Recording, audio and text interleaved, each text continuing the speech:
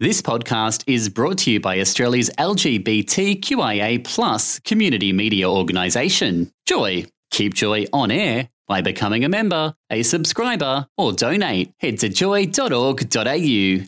Joy, a diverse sound for a diverse community. You're listening to a Joycast from GLBTIQ community radio station Joy 94.9. News, views, interviews and discussion, all from a GLBTI point of view. Gay Newsweek on Joy 94.9. What exists in every corner of the world? Embraced and celebrated in some countries, but is illegal in 76. What is hidden for fear of public shame, imprisonment, torture, or in 7 countries even the death penalty. What tears families apart. What makes people confront brutal violence on a daily basis. What simple trait gets people treated as second-class citizens everywhere they go. What gets children kicked out of homes, students bullied and expelled from schools, and workers fired from jobs without warning? What has existed in every country throughout history, but some people still consider abnormal?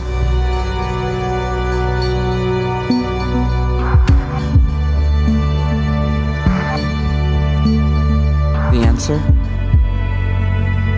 being gay, being lesbian, bisexual, transgender. All over the world, millions of people face violence and discrimination just for being who they are. Every nation is obligated by international human rights law to protect all lesbian, gay, bisexual and transgender people from torture, discrimination and violence. The United Nations has one simple message to the millions of LGBT people around the world. You are not alone. You are not alone. LGBT rights are human rights. LGBT rights are human rights. Together, we will build a world. We will build a world that is free and equal. And that was the online video clip from the Born Free and Equal campaign, which is an initiative of the United Nations Human Rights Office. So to discuss this particular new campaign, we have on the line Cécile Pouilly. I hope I've pronounced that right. Are you there, Cécile? Hi, I'm fine. How are you doing? Good. And Cécile is from the media office at the United Nations in Geneva. First off, where did the inspiration for this campaign come from? What was actually driving the announcement of this last week? Well, first we issued a report in December 2011, which was the first ever official UN report on violence and discriminations against LGBT people. And we thought the next step is really to raise more awareness regarding all the discrimination and the violence that LGBT people face throughout the world. And so that's why we decided to launch this unprecedented global campaign. It's an amazing announcement and an important step in taking a global focus on GLBTI rights. But how do you go about influencing the countries where LGBTI people are the most oppressed? E.g., some of the things we're seeing out of Russia at the moment, some of the stories we hear out of some of the African nations. How do you go about getting that message through there? Well, of course, there's a lot to be done. There is, of course, a need to engage into a conversation to change people's mind, people's hearts, obviously, so they get to understand better the lives LGBT people live through the eyes of LGBT people, so they have a better understanding of what they face. And, of course, there is also a need for legal reforms. In over 76 countries in the world, consensual same-sex relationships are still being criminalized. So there's a lot of work that needs to be done.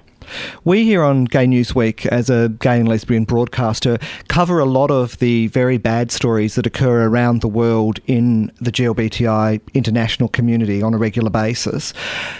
How much do you think a campaign like this will influence those countries that are so far behind the rest of the world to catch up? Well, we really do hope that they will start engaging people, everyday people, into a conversation. So they start to understand the need for more equality for LGBT people. After all, LGBT people are just people. They have basic rights, and these human rights really are universal. Everyone, whoever they are, wherever they live, are entitled to those same rights. And that includes lesbian, gay, bisexual, transgender, and intersex people. No one should be attacked and discriminated against just because of their sexual orientation or gender identity. So we're hoping, we know this conversation is not necessarily easy in some parts of the world, and changing attitudes is never easy. That takes time, but we really need to engage this conversation. And certainly it appears that a number of the countries are not complying with the Universal Declaration of Human Rights and a number of other instruments that have been put out and signed off on in the United Nations. And so that level of international pressure must at least start an impetus for change in some of these places. Absolutely. We've been extremely vocal on this issue.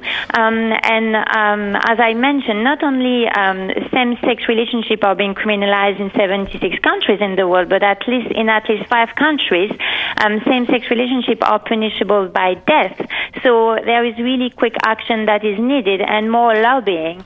But I think it's also happened not only at the diplomatic level, but as well at the level of the public at large. So that's why we need really this campaign to engage a maximum of people, and we really hope our initiative as well online will have echo and will have a lot of impact. So Cécile, how will you go about having that impact, both at a legal level internationally, but also in terms of public education?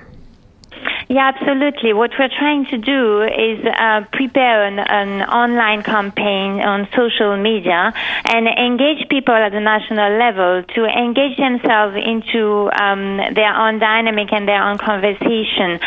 We will be promoting, we have a video that has already been released, which is called The Riddle, but there are also a series of films interviewing family members of LGBT people around the world, so they can tell their story with their own words and explain what their situation is like, and so we can understand their life, but as well through their own wording, but as well through the eyes of their mothers, fathers, brothers, sisters, their families who are as well impacted by the discrimination that is faced by LGBT people. And certainly in terms of campaigning, we know here that using our straight allies as a force for change is a really important way forward. Now, The Riddle is the audio piece that we played for you at the beginning of this segment, which is the audio piece I referred to, and I actually noticed at least one of the other pieces that are up online. So we're going to put that up on our feed and circulate that through the Joy networks